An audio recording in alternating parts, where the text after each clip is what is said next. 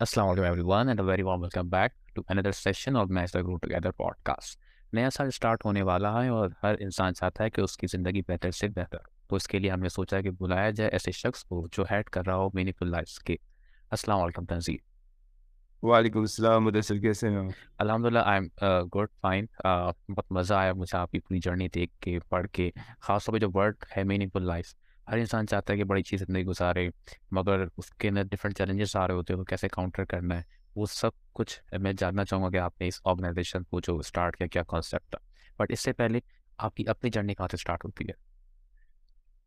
अच्छा, I think मेरी journey जो है ना स्टार इस तरह से होती है कि मैंने एक ब्रिटिश स्कूल में पढ़ा। वो लेवल्स स्कूल का नाम था अल मज्द, और हम उस वक्त सऊदी अरेबिया में थे। तो उधर जब हमने अपनी पढ़ाई स्टार्ट की तो मैंने ये देखा कि मैं पढ़ने में इतना अच्छा नहीं हूँ। अच्छा नहीं एज इन कि मेरा इंटरेस्ट नहीं है, मेरा दिल नहीं चाहता था पढ़ने का। पर देयर वाज़ वन थिंग जिसमें मैं बहुत अच्छा था, जिसमें मेरे मार्क्स भी बहुत अच्छे आते थे, वो थे बिज़नेस स्टडीज़ और accounting and finance. Those were the only 2 subjects जिसमें मुझे इंटरेस्ट था। तो पढ़ाई का सफ़र स्टार्ट हुआ और पढ़ाई में हम लोग इतने शुरू से जो है ना फट्टे करना, लड़ाई झगड़े करना, टीचर्स को तंग करना, टीचर्स को क्या कहते हैं, टीचर के घर जो होते हैं ना, जो टीचर डाँटती थी तो हमें उनका वो पता था कि घर किधर है। तो हम लोग अंडे लेके जाते थे और अंडे मारते थे उनके दरवाज़े पे। और ये सब सऊदी अरब में ही हो रहा था, ये पाकिस्तान में आगे उस टाइम तक? सऊदी अरब में हो रहा था। हाँ हाँ, किस शहर की बात है? ये दमाम की बात। हाँ दमाम। हमने टीचर्स को बड़ा बड़ा तंग किया, उन्हें उन्हें जो है ना हम उनके गाड़ी के टायर जो है छुरी से जाके ना उसमें पंचर कर देते, वो भी चार होता कि वो भी नहीं कर सके। बहरहाल एक बड़ा हमने एक ऐसा सफ़र गुजारा। और अच्छा, जो स्कूल में था ना वो बड़ा सेक्युलर लिबरल स्कूल था, मतलब उन दीन से कोई लेना देना नहीं था। वो कहते थे बच्चे आए पर उनको हम पढ़ा दें, और कोई नमाज नहीं, कोई कुरान नहीं, कोई आखिरत नहीं, कोई विजन नहीं देना कि भाई जो दुनिया के बाद भी, मरने के बाद भी एक ज़िंदगी है और उसके बाद आपको आप क्या मान के बारे में पूछा जाएगा। तो उस तरह के कॉन्सेप्ट नहीं थे, बस उसमें यही था यार। बस क्या कहते हैं, टीचर्स आती थी, हमने बुर्का उतार लेती थी, और फ्रेंच टीचर बड़ी हॉट थी, और इस तरह का सीन था अंदर ना, कोई दीन से कुछ नहीं। हालांकि हम middle east, Saudi Arabia, all that stuff. तो बड़ा सेक्युलर माहौल में, जिसमें जिसमें ऐसे माहौल में जहाँ पे आपकी रिलीजन को सिर्फ और सिर्फ मस्जिद तक महदूद रखना, उसे कोड ऑफ लाइफ नहीं बनाना, वो वाले माहौल में हमारी जो है प्रोग्रामिंग हुई भी। मैं कहता हूँ मेरी मेरे जो दिमाग का जो था ना पूरा कागज़, उस पे वो लिखा गया। तो सेक्युलर माइंडसेट से मुझे जो है मेरी अपब्रिंगिंग हुई, बहुत सेक्युलर माइंडसेट। फिर देन हम पाकिस्तान आ गए। पाकिस्तान में अब्बू ने डिसीजन ली कि भाई नो, पाकिस्तान भेजो, ये लोग बहुत शरारतें कर रहे हैं। और हमें जो है ना स्कूल से भी कहा कि भाई ये लेवल में आप इसको नहीं लेना। भी मुझे आज अच्छा, you have done O levels from Saudi Arabia? Yes, I am so भी प्रिंसिपल के वर्ड ही आया था, वो कहती है कि we don't want rowdies like you in our school. तो ये तो बैकग्राउंड रहा। फिर पाकिस्तान आए। पाकिस्तान में क्योंकि हमने ए लेवल्स तो किया नहीं था, अब हमें ये था कि ए लेवल्स करने हैं।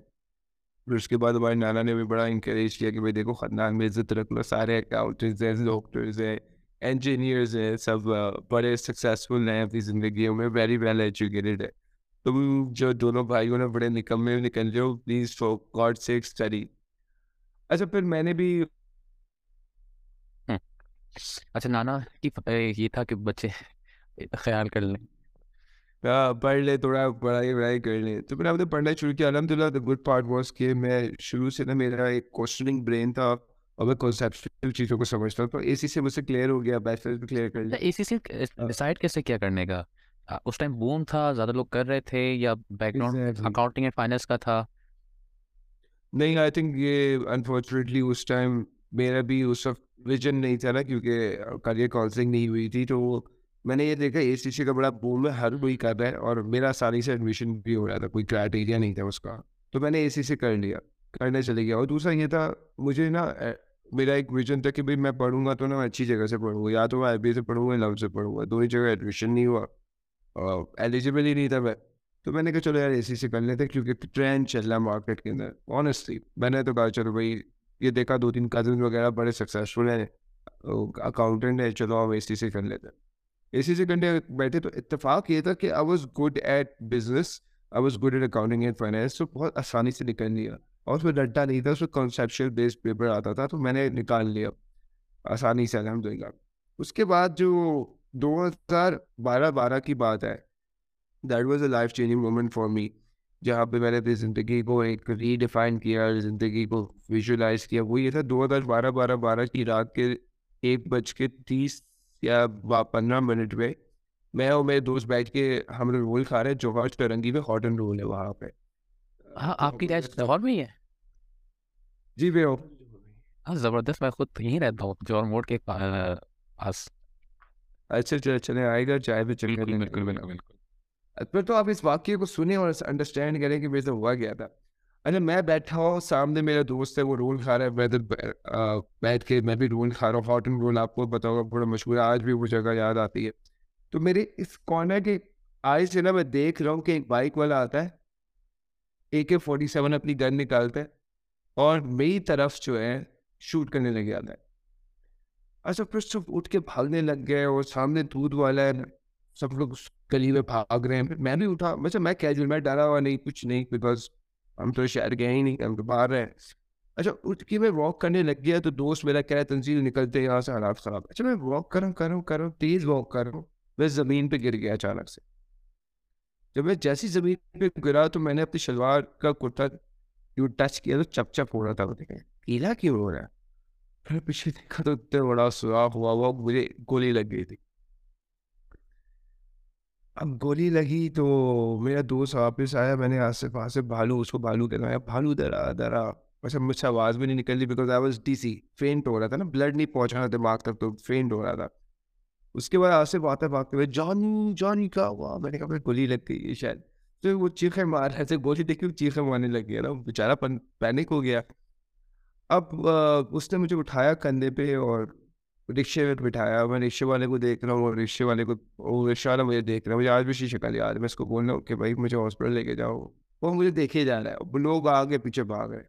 कोई आने को तैयार भी नहीं। तो मैं एम्बुलेंस को फ़ोन किया, एम्बुलेंस कह रही है कि भाई अभी अल्ताफ़ हुसैन ने शायद बंद कराया हुआ है और एमके मुसफ़ पीक चल रहा था टाइम।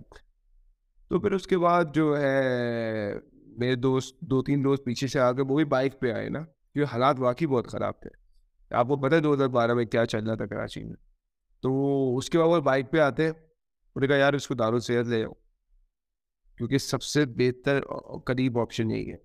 उधर लेके गए, मुझे वहाँ पे फर्स्ट एड किया, उन्होंने कहा भाई इसको बड़े हॉस्पिटल लेके जाओ। तो दोस्त थे उस वक़्त, पेरेंट्स नहीं आए हुए थे, तो डिसाइड किया यार जो हमारे पास वहाँ पे एक्सपेंसेस पे करने के हैं तो वो हम लियाकत ही ले आए थे। और फिर लियाकत गए, वहाँ पे सर्जरी-वर्जरी हुई और ये सारी चीज़ें। तो fast forward that was a time where I realise कि यार मतलब ज़िंदगी है, मरना भी है, हुँ।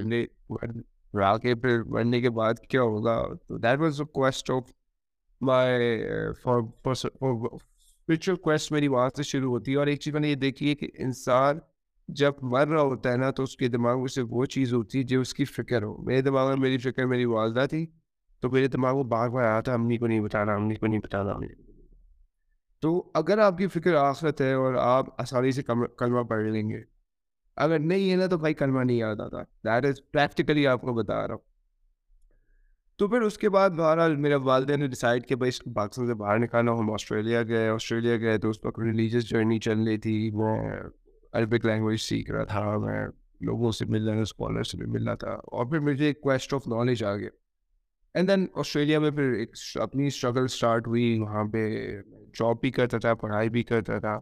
एंड उधर फिर जो है अल्हम्दुलिल्लाह क्या कहते हैं, मैंने अपनी डिग्री कंप्लीट करते-करते मैंने एक दिमाग में विज़न ये बनाया था यार, मुझे ऑस्ट्रेलियन कॉर्पोरेट के लिए टॉप तक पहुँचना है। मुझे लोकल जगह पे भी काम नहीं करना। तो आप बिलीव करेंगे मैंने कोई 300 इंटरव्यूज़ दिए थे। 300 इंटरव्यूज़ अपने 2 सालों के अंदर। मिसिंग। और मैं इतना प्रो हो गया था इंटरव्यूज़ देने में कि मुझे एग्ज़ैक्टली पता था कि अब क्या किस सॉल्व तरह होगा? अप्लाई करना है, किस तरह कवर लेटर बनाना है, किस तरफ कौन-सा बंदा मुझे बात कर रहा है और वो क्या सुनना चाहता है। कि उसके हर सवाल के पीछे साइकोलॉजी क्या है, what does the interviewer wants to hear, वो लोग क्या-क्या चीज़ें ऑब्ज़र्व करते हैं। तो I was like so pro at it कि एक टाइम मुझे 4-4 जगहों से ऑफरें आ रही होती, 10-10 जगहों से ऑफर आ रही थी, तो मैं रिजेक्ट कर रहा था, अपनी मर्जी से चूज़ कर रहा होता था। तो फिर मैंने अपना करियर स्टार्ट कर लिया डिग्री के बाद। मैंने एक सोलर कंपनी में काम किया, फिर एक ऑफिस मैक्स, एक Office Depot global stationery manufacturing company है वो, अमेरिका में, उस उधर काम किया। उसकी सब्सिडरी थी ऑफिस मैक्स, उधर काम किया। फिर उसके बाद मैंने स्प्रॉकेट में काम किया। ये एक प्राइवेट ओन्ड कंपनी थी, लेकिन उसका जो ओनर था ना वो was Jerry Massett, one of the finest individuals I have ever met in my life. सबसे लर्निंग उनके साथ हुई।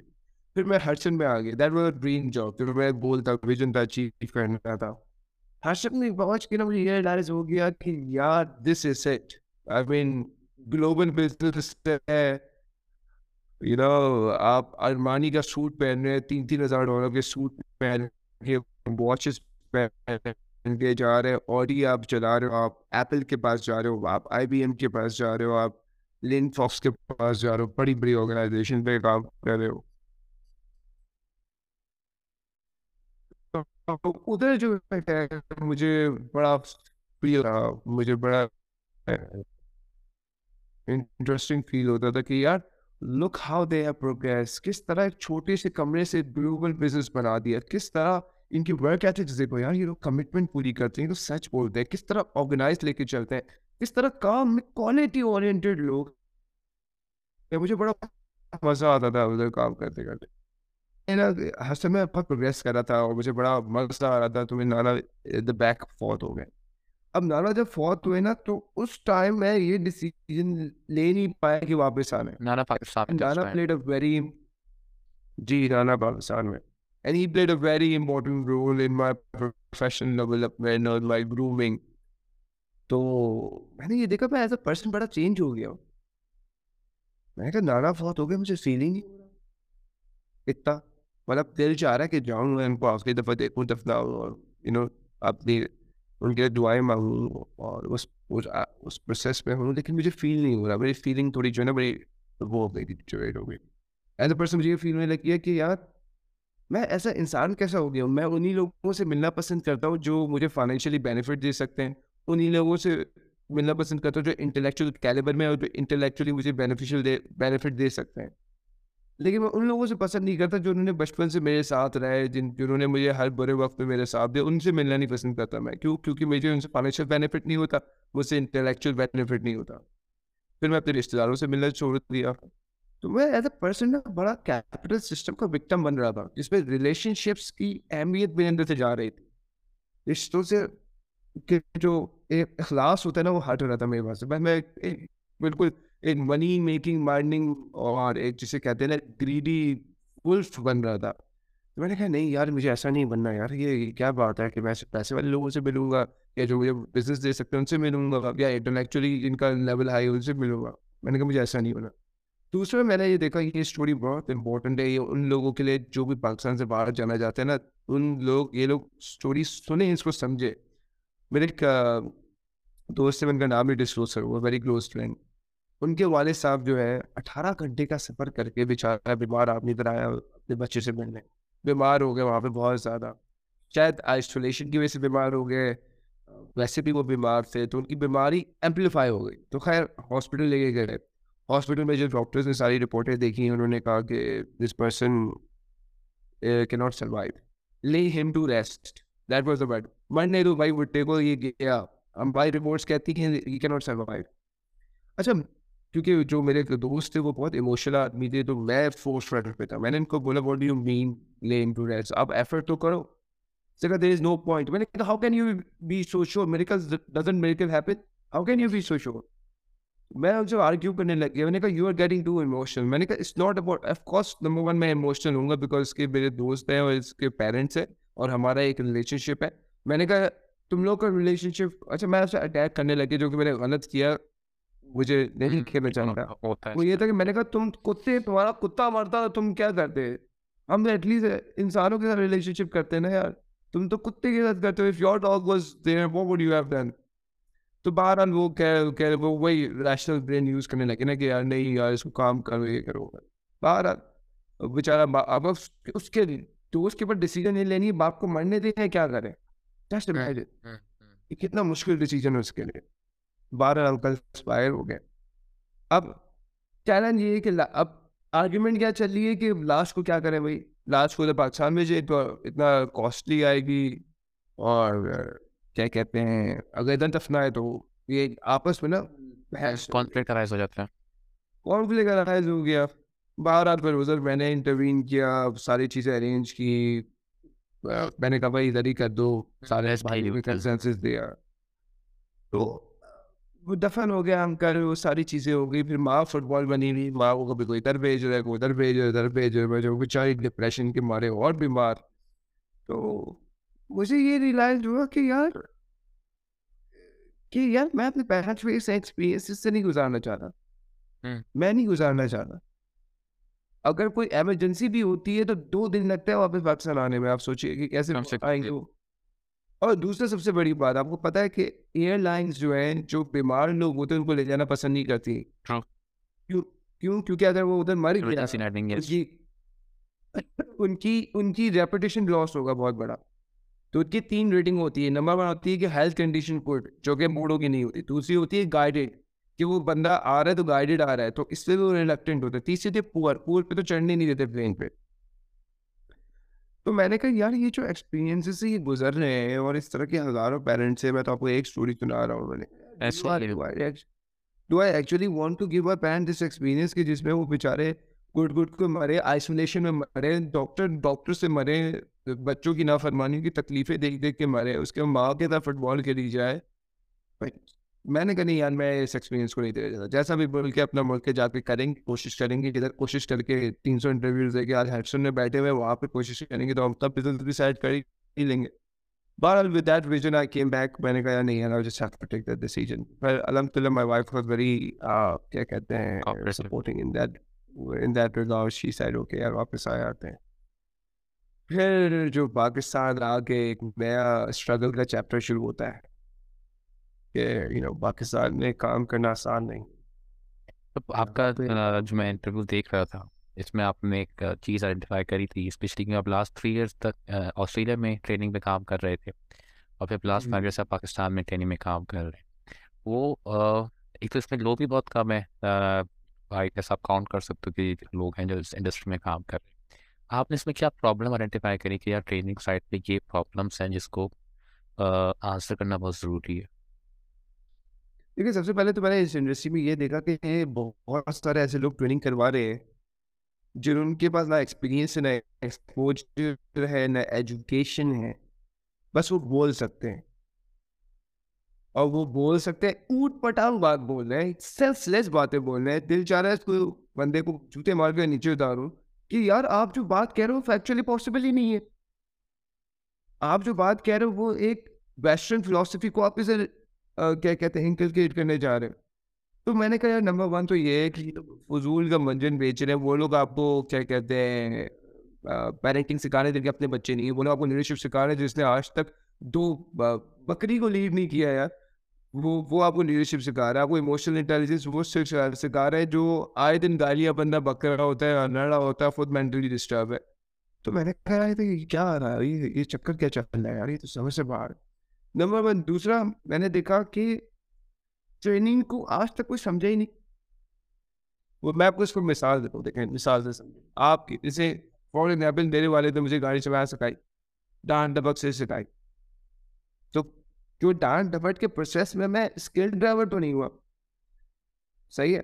इसकी बनिस्बत मैं किसी एक इंस्ट्रक्शनल डिज़ाइन ट्रेनर के पास होता, उसको बोलता कि भाई मुझे तुम ड्राइवर चलाओ, वो मेरे करंट लेवल ऑफ नॉलेज को असेस करता, उसके बाद मेरी नॉलेज के हिसाब से वो इंस्ट्रक्शनली डिज़ाइन करता पूरे ट्रेनिंग प्रोसेस को, स्टेज 1, स्टेज 2, स्टेज 3, स्टेज 4। उसके बाद लास्ट स्टेज में मैं कहता कि Tanzeel now you are skilled and now the road is yours. यही फ़र्क है बस ट्रेनिंग में। कि एक आपने डार्क डबर्स वाले तरीके से सिखाई, जो यहाँ पे मोटिवेशनल स्पीकर बता रहे होते हैं कि भाई ये मोटिवेशन है, वो मोटिवेशन है, ये है, वो है, ये है, वो है। और दूसरा तरीका है ये जो हम जैसे प्रोफेशनल ट्रेनर्स इंस्ट्रक्शनली डिज़ाइन करके लोगों को एक लर्निंग जर्नी से गुजारते हैं। तो ये मैंने एक चीज़ बड़ी वाज़ेह देखी कि भाई जो ट्रेनर्स बैठे हुए हैं वो सिर्फ बोलना जानते हैं, वो सिर्फ बेचना उनको आता है, वो अच्छे तरीके से बेच सकते हैं, वो रिलेशनशिप बिल्ड कर सकते हैं, किस तरह से कि गिफ्ट दे के, डिनर्स करा के, लंचेस करा के, और उनके कंटेंट में कोई जान नहीं है क्योंकि उसमें एक्सपीरियंस नहीं है, उसमें मुशाहिदा नहीं है, उसमें एक्सपोजर नहीं है, और एक्टिविटीज़ के सहारे ले लेके तफरीह करा रहे हैं, एंजॉयमेंट बहुत करा हाँ, रहे हैं। ये मैं पॉइंट डिस्कस करना चाहूँगा, ये जो फ़न का एलिमेंट है इस पूरी ट्रेनिंग के अंदर, ये मतलब इंटेंशनली इसमें इनकलकेट किया जा रहा है कि यार टाइम को किल किया जाए, या ये एक डिज़ाइन्ड एक्टिविटीज़ होती हैं? देखिए, अगर तो अच्छा ट्रेनर है, जैसे मैं, अब अगर आप एक 2-3 अच्छे ट्रेनर्स हैं, मैं उनकी बात करूँ, तो वो तो पर्पस ड्रिवन एक्टिविटीज़ डिज़ाइन करते हैं, राइट? तो हर activity should be connected to the business problem that you want to solve. Problem ये आती है कि यहाँ पे जो तफरीह वाली एक्टिविटीज़ चल रही होती थी ट्रेनिंग के अंदर, उसमें ये होता था कि लोग बहुत ज़्यादा फोकस हो गए थे कि यार किसी तरह ना हम 8 घंटे पूरे करें। अब देखिए, जिस इंसान के पास कंटेंट नहीं है ना, वो एक्टिविटी डिपेंडेंट है। लेकिन जिसके पास कंटेंट है, उसमें टेंशन ही नहीं है एक्टिविटी की। उसे ऐसे एक्टिविटी इसलिए डालनी है ताकि अपने कंटेंट को एक वैलिडेट कर सके, एक एक्सपीरियंस दे सके। हुँ। अब इन्होंने जो क्या किया ट्रेनिंग इंडस्ट्री में कि भाई हर एक एक वर्कशॉप में 8-8 एक्टिविटीज़, यार आप इमेजिन करें, एक एक्टिविटी 20 मिनट लेती है। कम से कम, तो यस। मतलब आप 20 मिनट से अगर 8 को डिवाइड करेंगे, 160 मिनट्स जो है आपके, वो सिर्फ़ इसमें जा रहे हैं तफरीह में। तो क्या लर्निंग होगी? इसलिए लोग एन्जॉयमेंट करके निकलते थे और सीखते कुछ नहीं थे। और मेरी कभी ट्रेनिंग एक ऑर्गेनाइज़ेशन में उनसे बात हो रही थी, तो मुझे कहते हैं कि बहुत बड़े-बड़े नाम ले रहे थे, आपकी क्या यूएसपी है? हमें तो उनकी ट्रेनिंग में बहुत मज़ा आता है। मैंने कहा देखिए, आप लोगों को मज़ा आता है, मैं सिखाऊँगा। अब आपकी चॉइस है, आपको सीखना है या मज़ा तफ़रीह करनी है। मज़ा लेना है तो जाओ यार, एंटरटेनर्स बैठे हुए हैं सारे, आप उनको बुलाओ, आपको हँसाएँगे भी, आपको शुगल भी लगाएँगे, आपको शेर भी सुनाएँगे, आपको अच्छी वीडियोज़ भी दिखाएँगे, आपको तफ़रीह कराएँगे। तो फिर उससे आप देख लीजिएगा आपकी परफ़ॉर्मेंस कितनी इम्प्रूव होती है। If you think this works for you and if this is your requirement, please do not engage me. And I want to create impact. मुझे पैशन ड्रिवन बंदा हूँ भाई, मैं इम्प्रूवमेंट देखना चाहता हूँ प्रोसेसेस में, परफॉर्मेंस चेंज में, क्या है? स्ट्रक्चर्स में, वो चेंज देखना चाहता हूँ। अगर आपको तफरीह करवानी है तो प्लीज़ गो फॉर दैट। तो ये मैंने आइडेंटिफाई किया, एंड अगेन देखिए, मैंने खुद सीखा भी। मैंने मेरे बहुत सारे मेंटोर्स हैं, अल्हम्दुलिल्लाह वेरी ब्लेस्ड कि मेरे पास इतने अच्छे मेंटोर हैं। सुहेल रिजवी साहब हैं, कमरान रिजवी साहब हुँ। हैं, परवेज मुबीन साहब, ये सारे अपने फील्ड के टॉप एक्सपर्ट्स। लेवल के लोग हैं, एक्सपर्ट्स हैं। एचआर डायरेक्टर्स रह हुँ। चुके हैं, सीईओज रह चुके हैं। इनसे मैंने सीखा, फिर मैंने बहुत सारे इंडियन लोगों से सीखा। तो मैंने अपने आप को बहुत सारे डिफरेंट और से गुज़ारा। एक्सपीरियंस से गुजारा ताकि मैं एक ऐसी चीज़ डिलीवर कर सकूं जो कि वर्ल्ड क्लास एक्सपीरियंस हो। मैं वर्ल्ड क्लास एक्सपीरियंस देना चाहता था जो कि प्रॉब्लम्स को सॉल्व करे, जो कि इम्पैक्ट क्रिएट करे। मेरे जितने भी टेस्टिमोनियल थे ना, वो ऐसे नहीं होते जो आप स्टैंडर्ड टेस्टिमोनियल देखेंगे जिसमें लोग कह रहे होंगे it was a good training, good job done by the trainer. नहीं, वो दिल से बात कर रहे होते हैं, वो दिल से बोल रहे होते हैं कि what they felt in the training. तो that is a big difference when you deliver from your heart, when you work hard. एक-एक मिनट प्लान होता है मेरी ट्रेनिंग का। अगर मैं आपको अपना एक्सेल का चार्ट दिखाऊँ ना, तो उसमें प्रेजेंटेशन स्लाइड क्या डिस्कस करूँगा, किस टाइम पे करूँगा, कितना टाइम लगेगा। ड्यूरेशन। एक-एक second is planned because I want to take them to from a learning journey. Point A, point B, point C, point D. जहाँ तक मुझे लेके जाना है उसको मैं इस तरह से एग्जीक्यूट करता हूँ। अच्छा, I just miss one point कि ये जो आपकी जर्नी स्टार्ट हुई बीइंग अ ट्रेनर, वो क्या एलिमेंट था कि फाइनेंस साइड से आप ट्रेनिंग साइड पे आए? अच्छा, ये हडसन हुआ। हडसन जब मैं हडसन में काम कर रहा था तो हमारे पास ना एक लर्निंग एंड डेवलपमेंट विंग था जो कि मेरे पीछे ही बैठता था। उसमें एंड्रू होता था, उसमें लड़की का नाम नहीं आता। मैंने देखा यार ये लोग बड़ी इंटरेस्टिंग लर्निंग एंगेजमेंट्स कर रहे होते हैं या ऑर्गेनाइजेशन पे जाकर उनकी प्रॉब्लम अंडरस्टैंड कर रहे होते हैं। और हमारे पास तो रोल प्ले होता था। ऑस्ट्रेलियन प्रिजन ऑफिसर्स की जितनी भी रिक्रूटमेंट होती थी ना, और लर्निंग एंड ट्रेनिंग होती थी, वो हमारे सेंटर में होती थी, हमारे ऑफिस में होती थी। तो मैं क्या होता था, कभी मैं लंच करने जा रहा होता था तो मैं गालियों की आवाज़ सुन रहा होता था। तो प्रिजन ऑफिसर्स की ट्रेनिंग हो रही होती थी, रोल प्ले हो रहा होता था। तो मैं देखता तो मैंने कहा ये तो बड़ा ज़बरदस्त सीन है यार। यहाँ पे तो वो फुल अच्छा प्रोग्राम डिज़ाइन किए हैं इन्होंने। फिर तो मैंने वहाँ से मेरा शौक डेवलप हुआ कि लर्निंग एंड डेवलपमेंट में आ रहा है लोगों को ये देखना है कि ह्यूमन माइंड सीखता कैसे है, because adult learning is a subject, it's very different to क्या कहते हैं हाउ चिल्ड्रन और एडोलेसेंट्स लर्न। अडल्ट एक डिफरेंट तरीके से लर्न करते हैं। तो वहाँ से मेरा इंटरेस्ट डेवलप हुआ, फिर पाकिस्तान आया, पाकिस्तान में मैंने काम किया कुछ एक्सटर्नल प्रोजेक्ट्स में। तो फिर मैंने देखा कि यहाँ पे बहुत सारी प्रॉब्लम्स हैं, कल्चर की प्रॉब्लम है, वर्किंग की प्रॉब्लम है, बिहेवियर की प्रॉब्लम है, एटीट्यूड की प्रॉब्लम है, रिपोर्टिंग स्ट्रक्चर की प्रॉब्लम है। मैंने कहा यार let's design a solution to these problems, let's solve it. तो सॉल्व करने के लिए ट्रेनिंग डिज़ाइन की, ट्रेनिंग डिज़ाइन करके फिर मैंने इसको सेल करना शुरू किया कि भाई मैं आपकी इस इन प्रॉब्लम्स की ये सोल्यूशंस दे रहा हूँ। तो बड़ी कंसल्टेटिव अप्रोच मैंने सेलिंग में रखी। ये नहीं रखा कि भाई हाईएस्ट पेड ट्रेनर हूँ, ये नहीं रखा कि मैं सबसे अच्छी ट्रेनिंग है, ये नहीं रखा कि इतने लोगों के साथ काम कर चुका हूँ, ये कर चुका हूँ। मैं ये कहता हूँ कि भाई आप मेरा कंटेंट देखो, आपको अंदाजा हो जाए। दैट्स व्हाई मेरी बहुत सारी ट्रेनिंग्स जो है वो यूट्यूब पे है, आप जाके देखें, आपको समझ आती है। आप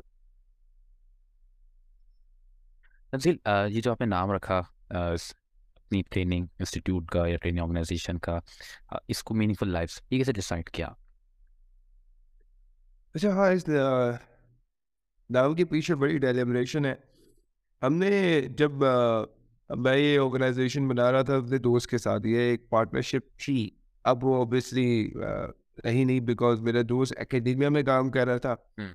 और हम पाकिस्तान के एकेडमिया से बहुत डिसअपॉइंट हुए हैं। आप यकीन करें, इतना डिसअपॉइंट हुए हैं ना कि अल्फाजों में बयान नहीं कर सकता कि हम क्या कहते हैं, इतना बड़ा चेंज लाना चाह रहे थे, कुछ करना चाह रहे थे।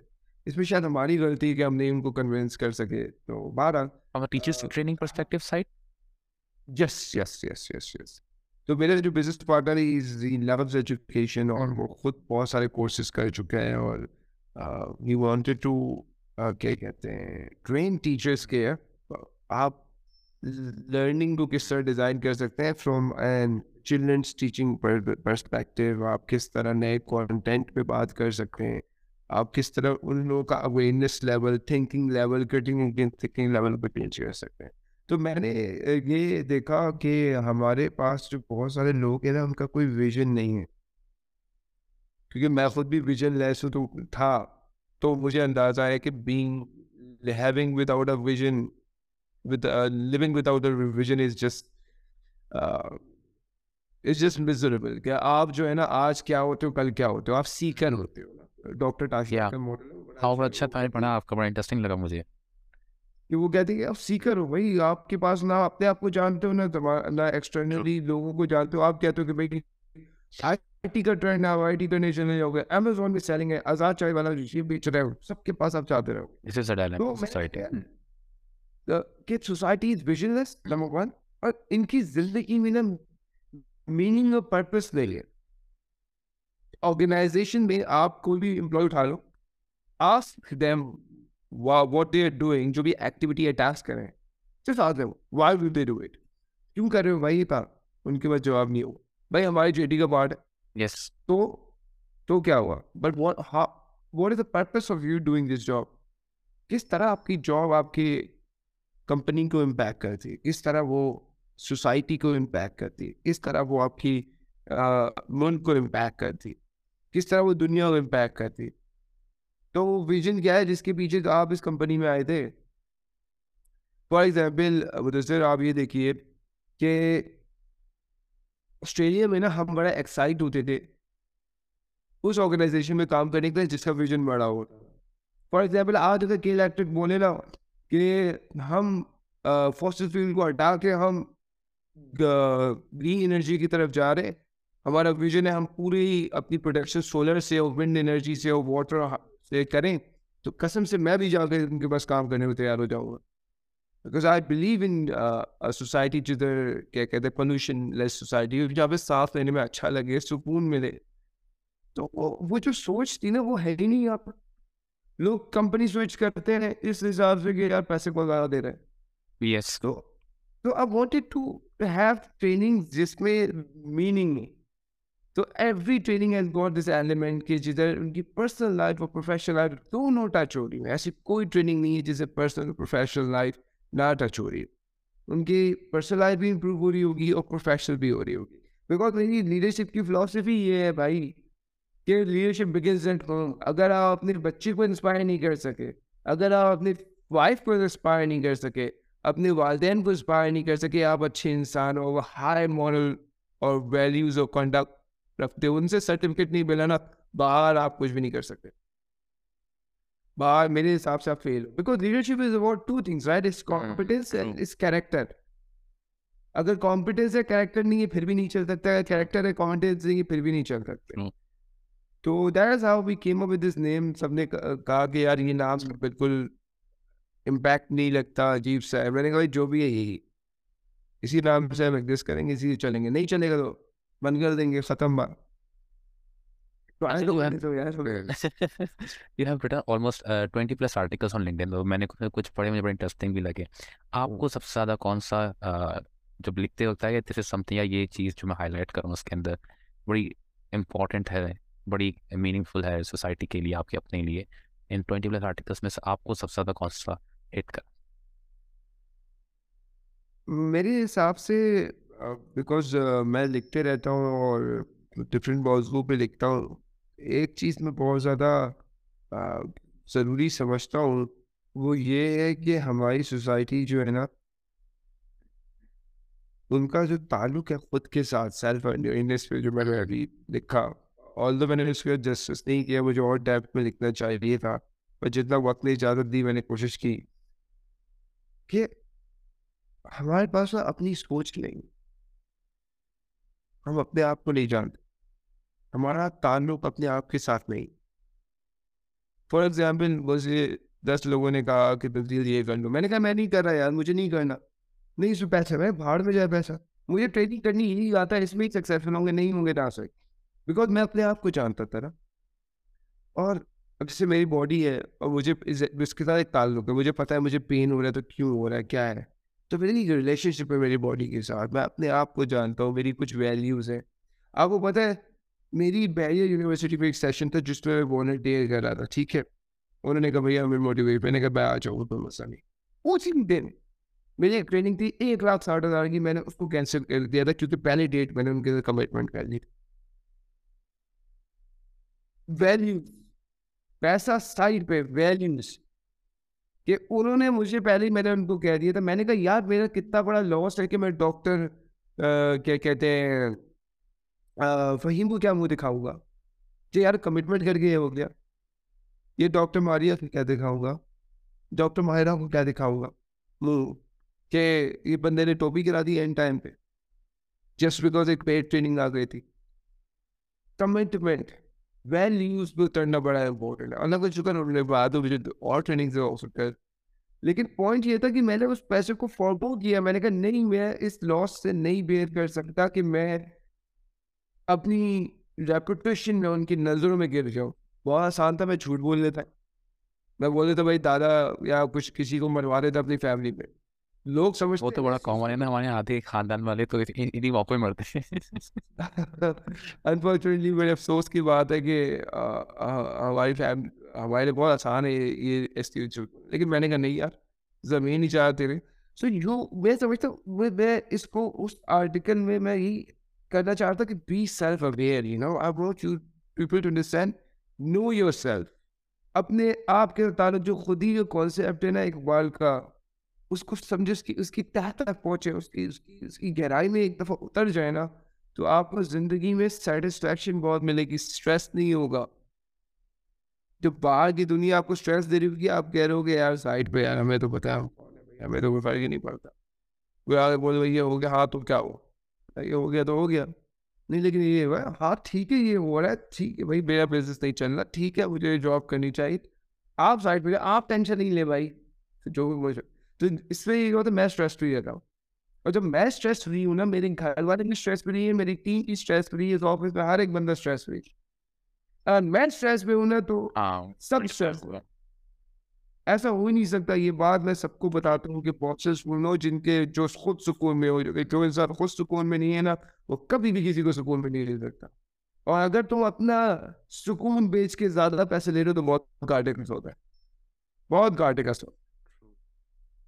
तो ट्रेनिंग के साइड साइड आपने हेल्थ के ऊपर भी काफ़ी काम किया, अपनी हेल्थ का ही बहुत ख्याल रखते हैं। और मैं अभी इंस्टाग्राम पे वीडियोज़ देखें जिसमें आपने हेल्थ के ऊपर भी छोटे क्लिप्स बना के अपलोड किए हुए थे। तो बीइंग अ ट्रेनर कितना इम्पोर्टेंट है कि फिजिकली भी अपने आप को स्ट्रॉन्ग रखना और मेंटेन रखना, क्योंकि दिमाग भी जब आई गेस प्रोसेस करेगा जब आप फिजिकली स्ट्रॉन्ग होगे। बिल्कुल ऐसे ही है। I think for a trainer it's very important to be fit. इसकी वजह ये है कि देखें, जब हम कोई बात कर रहे होते हैं तो हमारी बॉडी पूरी इस बात को डिलीवर करने के लिए सिंक्ड होती है, और अगर मेरी बॉडी में मोबिलिटी नहीं है ना, तो वो बात डिलीवर नहीं हो सकेगी। Number one. नंबर टू, क्योंकि हमारा काम बोलने का है, सोचने का है, खड़े रहने का है, कभी कभी 10-10 11-11 घंटे खड़े रहना होता है, तो आपकी लोअर बैक की मसल स्ट्रांग नहीं है ना, तो आप नहीं रह सकते। फिर आपके पास एक एक मूवमेंट बहुत होती है। जब मैं लोगों से इंगेज कर रहा होता हूँ ना, ख़ास तौर पे टीम बिल्डिंग में, उसमें आपको मूवमेंट बहुत होती है, झुकना होता है, साइड पे होना होता है, और मेरी आदत है मैं हर काम खुद करूँ। मैं लोगों पे डिपेंडेंट नहीं होता, छोटों पे डिपेंडेंट नहीं होता। मैं कहता हूँ नहीं, मैं खुद ही करूँगा। तो for that reason I take care of my body. और मैं समझता हूँ इंसान की सबसे बड़ी जो अल्लाह ने अगर उसको नेमत दी है, वो हेल्थ है। एक हेल्थी फंक्शनिंग बॉडी से अच्छी नेमत कोई नहीं। Because the feeling of being fit is just beautiful. मतलब आपको कितना अच्छा फील होता है कि आप हेल्दी हो, आप उठ सकते हो, बैठ सकते हो। और मैं क्योंकि बीमार हुआ हूँ, मुझे गोली लगी है, तो आई अप्रिशिएट हेल्थ मोर। एक टाइम थे जब मैं अपनी बॉडी को हल्का सा झुका नहीं सकता था, लेकिन आई फॉट दैट, और मैंने अपनी लोअर बैक मसल्स को स्ट्रॉन्ग किया, अभी और भी स्ट्रॉन्ग कर रहा हूँ, जस्ट बिकॉज मेरा विजन तक है। मैं 70 साल की तक उम्र तक मुझे काम नहीं करना है, लाइक लोगों को चेंज करना है, सोसाइटी को ट्रांसफॉर्म करना है, सर्टेन विजन्स हैं जो सेट किए, तो उसमें इतना काम करने की ज़रूरत है। तो उसके लिए मुझे फिजिकली एबल होना बहुत ज़रूरी है।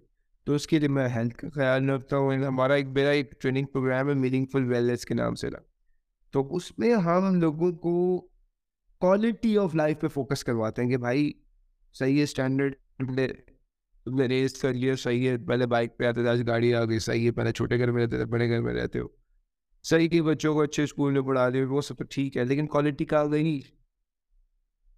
मैं आपको बताऊँ एक और बात, ये बड़ी इंटरेस्टिंग है, इसको देखिएगा। मैं एक जगह ट्रेनिंग करवाया था, मैं नाम नहीं बताऊँगा उस ऑर्गेनाइजेशन का। उनके चीफ ने मुझे बताया, जो मेडिकल डॉक्टर था, कि 70% जो है ना हमारे पास डायबिटिक पेशेंट। और जब मैं ट्रेनिंग करवाया था, तो अच्छा, ये लोग वो लोग हैं जो हाई पेइंग लोग हैं ना, पैसे बड़ी कंपनी तो बड़े पैसे देती है, फाइनेंशियली भी वेल ऑफ है, सब चीज़ है, लेकिन उनमें मैंने एक बेसिक एटीट्यूड देखा कि भाई if you know something then why are you not changing it. आपको पता है मीठा आपके लिए खराब है, आपको शुगर हो गई, डायबिटीज हो गई, लेकिन आप खा रहे हो।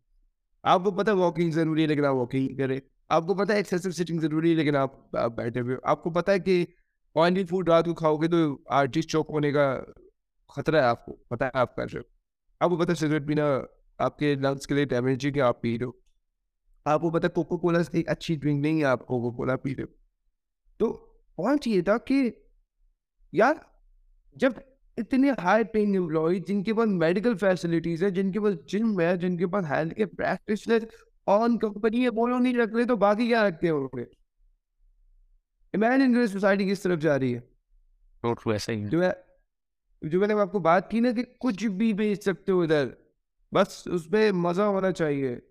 मैं कल मैरो वेव के अंदर मैरोवाना आ जाएगी, फिर मैरोवाना के साथ फिर कोकीन भी आहिस्ता आहिस्ता, जितनी हर नशे की चीज़ आ जाएगी जो कि आपकी हेल्थ को नुकसान दे रही होगी।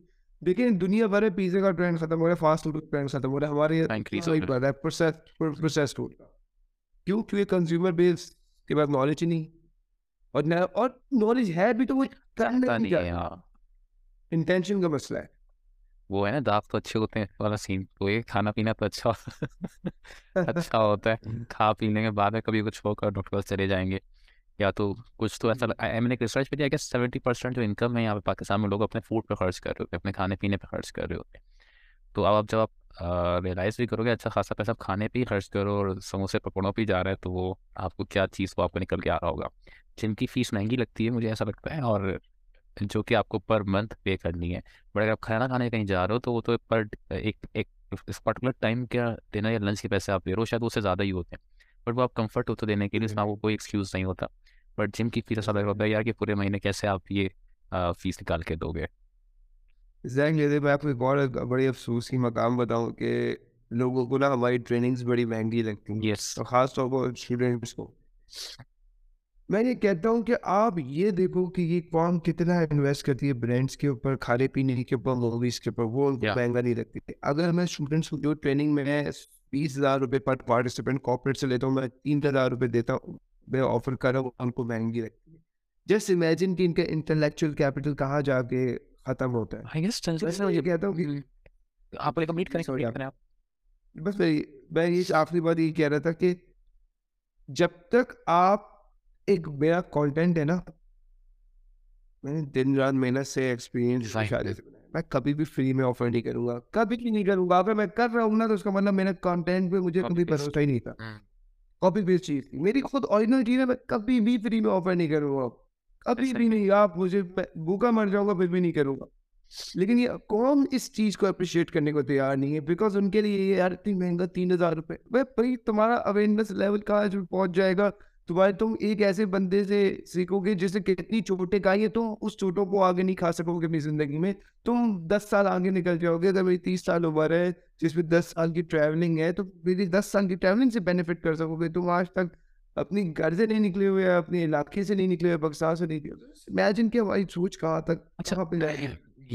ये पॉइंट बड़ा वैलिड है क्योंकि मैंने खुद भी पर्सनल एक्सपीरियंस किया है। हमारे यहाँ जो भी पूरी की पूरी ट्रेनिंग इंडस्ट्री खड़ी हुई है वो सिर्फ और सिर्फ कॉर्पोरेट सेक्टर्स की वजह से खड़ी हुई है कि वो ट्रेंड आया पाकिस्तान में कि ऑर्गेनाइजेशन को रियलाइज़ हो कि हमें अपने एम्प्लॉयज़ को ट्रेन करना है, वहाँ से ये कल्चर आया। अच्छा, जहाँ तक हमारे स्कूल कॉलेज और यूनिवर्सिटी तक की भी बात है, तो मुझे यूनिवर्सिटी में भी जो मैंने एक्सपीरियंस किया था आपके वाली बात कि हमने एक ट्रेनर से डिस्कशन करी और हमने ट्रेनिंग डिसाइड करने का प्लान किया एक सब्जेक्ट के ऊपर। तो आप वो सही मुश्किल से कोई 3 बच्चे मुझे मिले थे कि जो रेडी थे पे करने के लिए उस ट्रेनिंग को। तो और जबकि अगर हम वही कव्वाली नाइट कर रहे हैं या कोई कॉन्सर्ट हो रहा है और उसके टिकट उससे महंगे हैं और उसमें इवन डिनर भी इंक्लूड नहीं है, और वो बंदा बच्चा तैयार है वो पैसे देने के लिए एंटरटेनमेंट के लिए। तो आई डोंट नो वाई कि हमारा जो पूरा कल्चर डिज़ाइन हुआ वो सिर्फ एंटरटेनमेंट एंटरटेनमेंट एंटरटेनमेंट की डिज़ाइन पे हुआ हुआ है कि बस हमें तफरी चाहिए, खेलना कूदना चाहिए। और जब हमें रियलाइज़ होता है कि वो यार जो आपने बात की सेल्फ अवेयरनेस की कि अगर एक कोर्स चल रहा है तो सब लोग उसी के पीछे भागेंगे, वो भी उनको फ्री में ही चाहिए। और अगर फ्री में नहीं तो वो भी मैं देखा कुछ लोग उसकी रिकॉर्डिंग करके उसको लीक कर रहे होते हैं। तो जो हमारा अनफॉर्चुनेटली जो डिज़ाइनिंग हुई भी है पूरे सोसाइटी में, तो वहाँ पे लोग सीखना चाहते भी नहीं है जो सीखना चाह। मतलब आवाज़ आ रही थी मेरी? जी जी, आवाज़ आ रही है। हाँ। तो यही पॉइंट था कि हमारे यहाँ लोग खाने पे खर्च करने के लिए तैयार हैं, खेलने कूदने के लिए, कॉन्सर्ट्स के लिए, कव्वाली के लिए। बट अगेन वो अपने आप को सिखाने के लिए कोई चीज़ तैयार नहीं है। ड्राइविंग लाइसेंस की जो आपने ड्राइविंग की बात करी आपने, तो भी चाचा मामू खाला से ताया से सीख लेते हैं। वो किसी इंस्टीट्यूट को ज्वाइन करने की कोशिश नहीं करते कि जो हमें उसके प्लस माइनस सिखा दें। असल में थर्स्ट फॉर नॉलेज नहीं है ना, बस बात सही इतनी है। उनको शुगल चाहिए, तफरियाँ चाहिए, एंटरटेनमेंट चाहिए ना। जब भी तो हमारे साथ पूरी दुनिया में जलील और ख्वार हो रहे होते हैं। मैं आपकी कॉल वाकई ये मुदस्सिर बात हुई है, इसको समझिए। मैं पाकिस्तान, जब मैं हडसन छोड़ रहा था ना, तो मैंने क्या किया, मैंने कल ग्लोबल ऑर्गेनाइजेशन दुनिया भर में इनकी नेटवर्क है, और पाकिस्तान में ज़्यादातर इमिग्रेंट्स झाड़ू पोछा कर रहे हैं और ये गंदे काम कर रहे हैं, लो लेवल के काम कर रहे हैं। काम कोई गंदा नहीं होता, लेकिन यार अगर एक PhD लेवल और मास्टर लेवल का बंदा कर रहा है तो वो गंदा काम है मेरी नज़र में। बेवकूफ़ है जो मास्टर लेवल करके, बैचलर्स लेवल करके, 10 साल का एक्सपीरियंस लेके इधर झाड़ू पोछा करने को तैयार है, गोरों की बाथरूम साफ करने को तैयार है। मैंने क्या किया, मैंने कहा नहीं यार, मैं वापस जा रहा हूँ। मैंने अपनी कंपनी की पॉलिसी तोड़ी, और मैंने अपना ईमेल, एक PSA पाकिस्तानी ग्रुप था, उधर 3 लाख पाकिस्तानी थे जो कि वहाँ रहते थे ऑस्ट्रेलिया में। उधर मैंने अपना ईमेल एड्रेस दे दिया, बोला जो बंदा रेज्यूमे सेंड करेंगे पर्सनली जाके हर डिपार्टमेंट में जो हडसन के, चाहे वो सिडनी में हो, चाहे ब्रिस्बेन में हो, चाहे मेलबर्न में हो, चाहे पर्थ में हो, मैं सब कुछ दूंगा। आप बताइए कितने बंदों ने रेज्यूमे सेंड की होगी? जस्ट टेल मी नंबर, कितने लोगों ने? 3 लाख रुपए से हाँ, 100 150। 10 लोगों ने सेंड की। Seriously. Yes. They're comfortable driving taxis. They're comfortable driving. Ubers, they're comfortable cleaning bathrooms, they're comfortable doing security jobs. ओ ये सिक्योरिटी में बड़ा पैसा है यार, बड़ा पैसा है। मैंने कहा, बड़ा पैसा है। मैंने कहा इज्जत कहाँ है यार? They look down upon you. जिस तरह से पहले आप असल में वहाँ से मसला पता है सर क्या, हमने हिस्ट्री नहीं पढ़ी ना। अब तरह हिस्ट्री तो पढ़े, हमारे से क्या सुलूक किया जाता है। अगेन अब सॉरी मैं आपकी अपने ज़बान स्टॉप उर्दू ज़बान। मैंने आपकी वीडियो बड़ी अच्छी देखी, जी। जिसमें मुझे पॉइंट में हाईलाइट करना भूल गया, आपका हिस्ट्री बड़ा अच्छा अबूर है। मैं आपने एक वीडियो अपलोड की थी आई गेस इंस्टा पे, मैं देख रहा था। तो उसमें आपने एक हिस्ट्री की ही बात करे, तारीख की, तो मुझे बड़ा अच्छा लगा कि आपका जो ये डाइवर्सिफाई पोर्टफोलियो है, बड़ा अच्छा लगा था। दरअसल असल में होता ये है कि इंसान ना हिस्ट्री से बहुत सीख सकता है, बिकॉज ट्रू। हिस्ट्री रिपीट्स, या इट रिपीट्स। ऐसा नहीं है कि जो पहले के पास में चीज़ें हुई हैं अभी नई कुछ नई नहीं है, सिर्फ ऐसे टेक्नोलॉजी आई है, या पर चीज़ें वही हो रही है ग्राउंड लेवल पे। हमें ये जानना है कि हम जो आज इधर पहुँचे हैं, ये बात बहुत गहरी है सोचने की। हाँ, जब हम इधर पहुँचे हैं, उधर से मैं और आप और हमारी सोसाइटी, ये किसी ने पहुँचाया है हमें यहाँ तक। हम किसी की प्लानिंग का विक्टिम है, हम किसी के विजन का विक्टिम है। क्यों? क्योंकि हमारा अपना कुछ नहीं था ना। जैसे मैंने आपको मिसाल दी, लोग आके कह रहे हैं आप ये कर लें, आप ये कर लें, आप ये कर लें, आप ये कर लें। अगर मेरा विजन नहीं होता, वो मैं तो कहता हाँ, आप सही कह रहे हैं यार, आपकी आर्गुमेंट सही है, रैशनल है, ठीक है, मैं कर लेता। तो ये जो अगर आप बड़े फ़कीर की हिस्ट्री रीड करें, आप देखेंगे इन्होंने किस तरह हमारे सिस्टम को डिसमेंटल किया। इधर पहले आपको पता है कि रिलीजियस कम्युनिटी, आपका प्रोफेसर मस्जिद का इमाम हो सकता था। You could be learning IT from a masjid and imam, या and person would have a knowledge of hadith and Quran and Islamic history. कैसे ऐसे हुआ कि डिवाइड कैसे हो गए? दीन एंड दुनिया। दीन and दुनिया ये है भाई, रीड तो करेगा आप हिस्ट्री, पहले दोनों एक थे। या स्टिल आई बिलीव दैट। मुझे भी जो सबसे ज़्यादा चीज़ अलार्मिंग लगती है कि दीनी तालीम और दुनियावी तालीम, और मुझे फ़र्क समझ में नहीं आया आज तक कि ये किस किस्म की, तो हमने सेग्रीगेशन की है इसके अंदर। असल में देखिए सिस्टम है, दो सिस्टम चल रहा है ना। एक सिस्टम ये चल रहा है कैपिटलिस्ट सिस्टम, जो कि मतलब डोमिनेंट सिस्टम है इस दुनिया में, जो ये बोलता है कि भाई हमारी अकल सुपीरियर है, जो दीन है वो कुछ भी नहीं है। We can create the future, we create the laws, we create everything, we are the creators. और दूसरा दीन का सिस्टम है, दीन कहता है कि आप कुछ भी नहीं हो, ट्रू। आप एक गंदे पानी के बने हुए हो, आपकी अपना जिस्म अपना नहीं है, आपकी ज़िंदगी आपकी अपनी है नहीं, मैंने बनाया है। मैंने अल्लज़ी खलक़ल मौत वल हयात लियब्लुवकुम अय्युकुम अहसनु अमला। मैंने ज़िंदगी मौत बनाई है ताकि तुम में से आज़माऊं कि कौन अच्छे अमल करेगा। और मैंने ज़िंदगी गुजारने के डॉक्टराइट्स भी दिए हैं। मैंने क्या क्या अल्लाह ताला ने बताया नहीं कि लीगल सिस्टम क्या होगा? क्या अल्लाह ताला ने पनिशमेंट्स का नहीं बताया है? क्या अल्लाह ताला ने फाइनेंशियल सिस्टम्स नहीं बताया? सारे सिस्टम्स अल्लाह ताला ने बताए हुए हैं। लेकिन जो सिस्टम एक है, जो सिस्टम बी है, जो कि कैपिटलिस्ट सिस्टम है, वो ये कहता है कि नहीं, यू नो व्हाट, हमारी इंटेलेक्ट डिसाइड करेगी कि क्या सही है क्या गलत है। अब इंटेलेक्ट पे आप छोड़ दे, तो आप देखिए आज अमेरिका का क्या हाल है, उनका किस तरह डिप्रेशन है, सुसाइड है। वो तो न्यूज़ में हमारे पास चीज़ें नहीं आ नहीं आती रही, आपसे। सीन कि सिस्टम बी किस तरह से फेल हो रहा है। तो वी नीड टू अंडरस्टैंड, हमें हिस्ट्री पढ़ने की जरूरत बहुत ज़रूरत है, हमें इस ज़बान के साथ कनेक्ट होने की बहुत ज़रूरत है। हमें देखना है कि भाई हमारे साथ गेम क्या खेला जा रहा है। हमें हमें हम किसी के विजन का विक्टिम बन रहे हैं ना। अब आप ये देखिए, कोका कोला का विजन क्या है?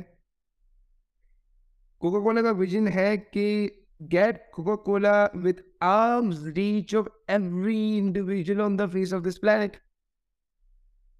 अब बताए कोका कोला अच्छी ड्रिंक है? मैं तो हेल्दी ड्रिंक। किसी किस्म की ड्रिंक्स पीता ही नहीं। वेल आप कहीं भी जाता हूँ प्रोग्राम्स वगैरह में। अच्छा ये भी बताऊँ, ड्रिंक्स का सीन क्या लगता है मुझे? लगता है ये जो शादियों में फ्री की मिलती है ना, ये वहाँ से लोगों को चस्का लगा हुआ है। और वहाँ पे दो दो पी रहे होते हैं, तीन तीन मिलने मिलने की कोशिश कर रहे होते हैं। और जो ऑर्गेनाइजर होता है उसने भी 300 इन्वाइट किए होते हैं गेस्ट, तो ड्रिंक्स और 450 या 500 प्लस रखवा रहा होता है। तो ऐसे ही है। वहाँ से वो एक कल्चर आ गया। बट हाँ मैं ही पीता था, but from the last many years मैंने इसको किसी किसी किस्म की ड्रिंक्स को छोड़ दिया। पहले आता फ्रेश जूस स्वीट ज़्यादा बेटर है, बट इस किस्म की ड्रिंक्स को अवॉइड करो। अच्छा अब ये देखिए, आप और मैं एक हद तक किसके विजन का विक्टिम थे? कोका कोला के विजन का हुँ, विक्टिम थे ना। हुँ, हुँ। उसका विजन था आप रिलीज में लेके आना, हम दोनों आ गए, आप और मैं आ गए। तो वो तो हम, अगर हमारा अपना विजन नहीं है तो हम उनके विजन या पे विक्टिमाइज होते रहेंगे। ट्रू।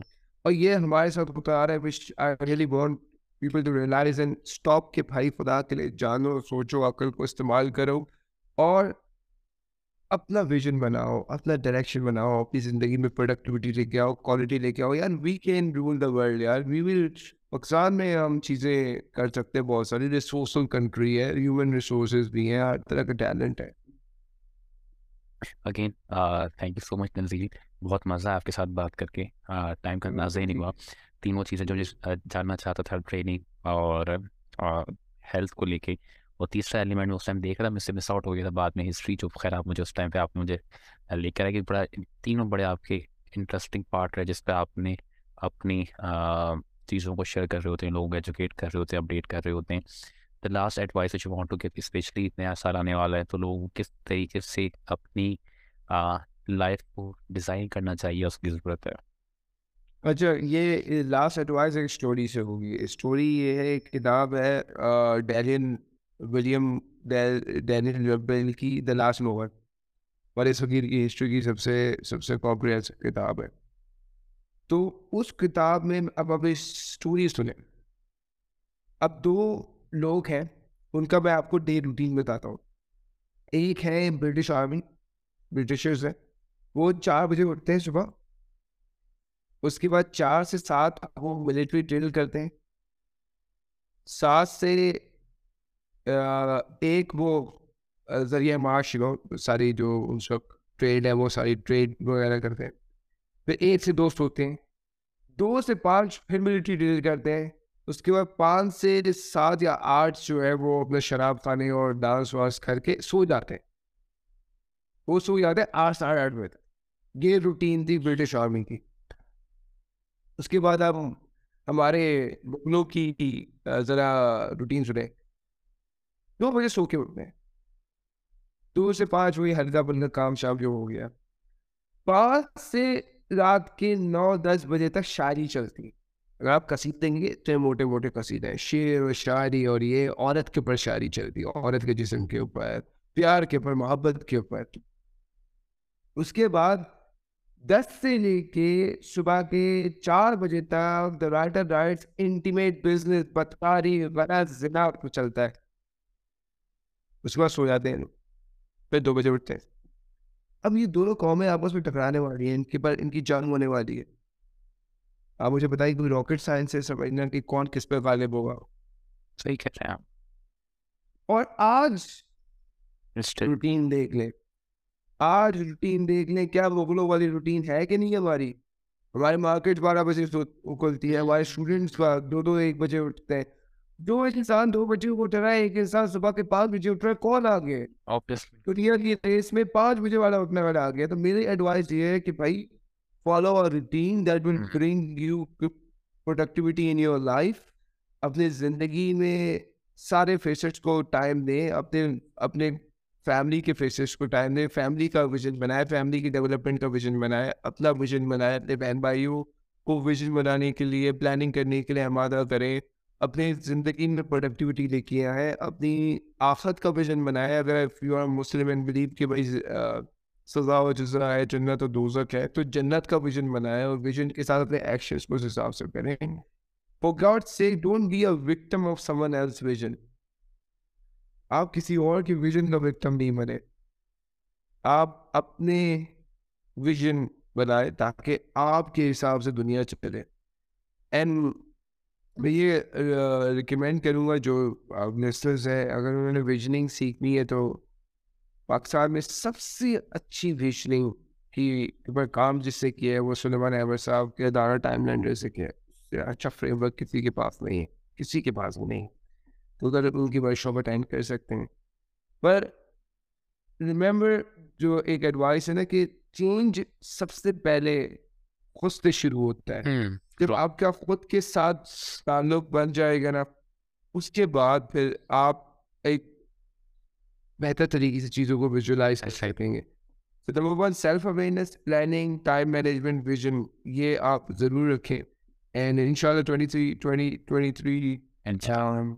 एक अच्छा गुजरे। अल्लाह से दुआ है कि इंशाल्लाह। हमारे हमारे हम सबके लिए प्रोडक्टिव गुजरे, हम सबके पाकिस्तान को सारी बीमारियों से, चैलेंजेस से और थ्रेट से महफूज रखें, हम आमीन। सबको प्रॉस्पर रखें। आमीन। हाँ, thank you so much Tanzeel, बहुत मज़ा आया मुझे आपके साथ बात करके। तमाम जो सेगमेंट थे, जो सऊदी अरब से लेके आ, पाकिस्तान, पाकिस्तान से ऑस्ट्रेलिया, ऑस्ट्रेलिया से दोबारा पाकिस्तान, ये जो दुनिया घूमने का, और जो मुझे लगता है जो ज़्यादा ट्रैवलिंग करते हैं वो ज़्यादा, उनकी एक्सपीरियंसेस भी ज़्यादा डिफरेंट होते हैं, उनकी लर्निंग भी ज़्यादा इम्प्रूव होती है, डिफरेंट कल्चर्स को एक्सप्लोर कर रहे होते हैं, तो वो बहुत अच्छा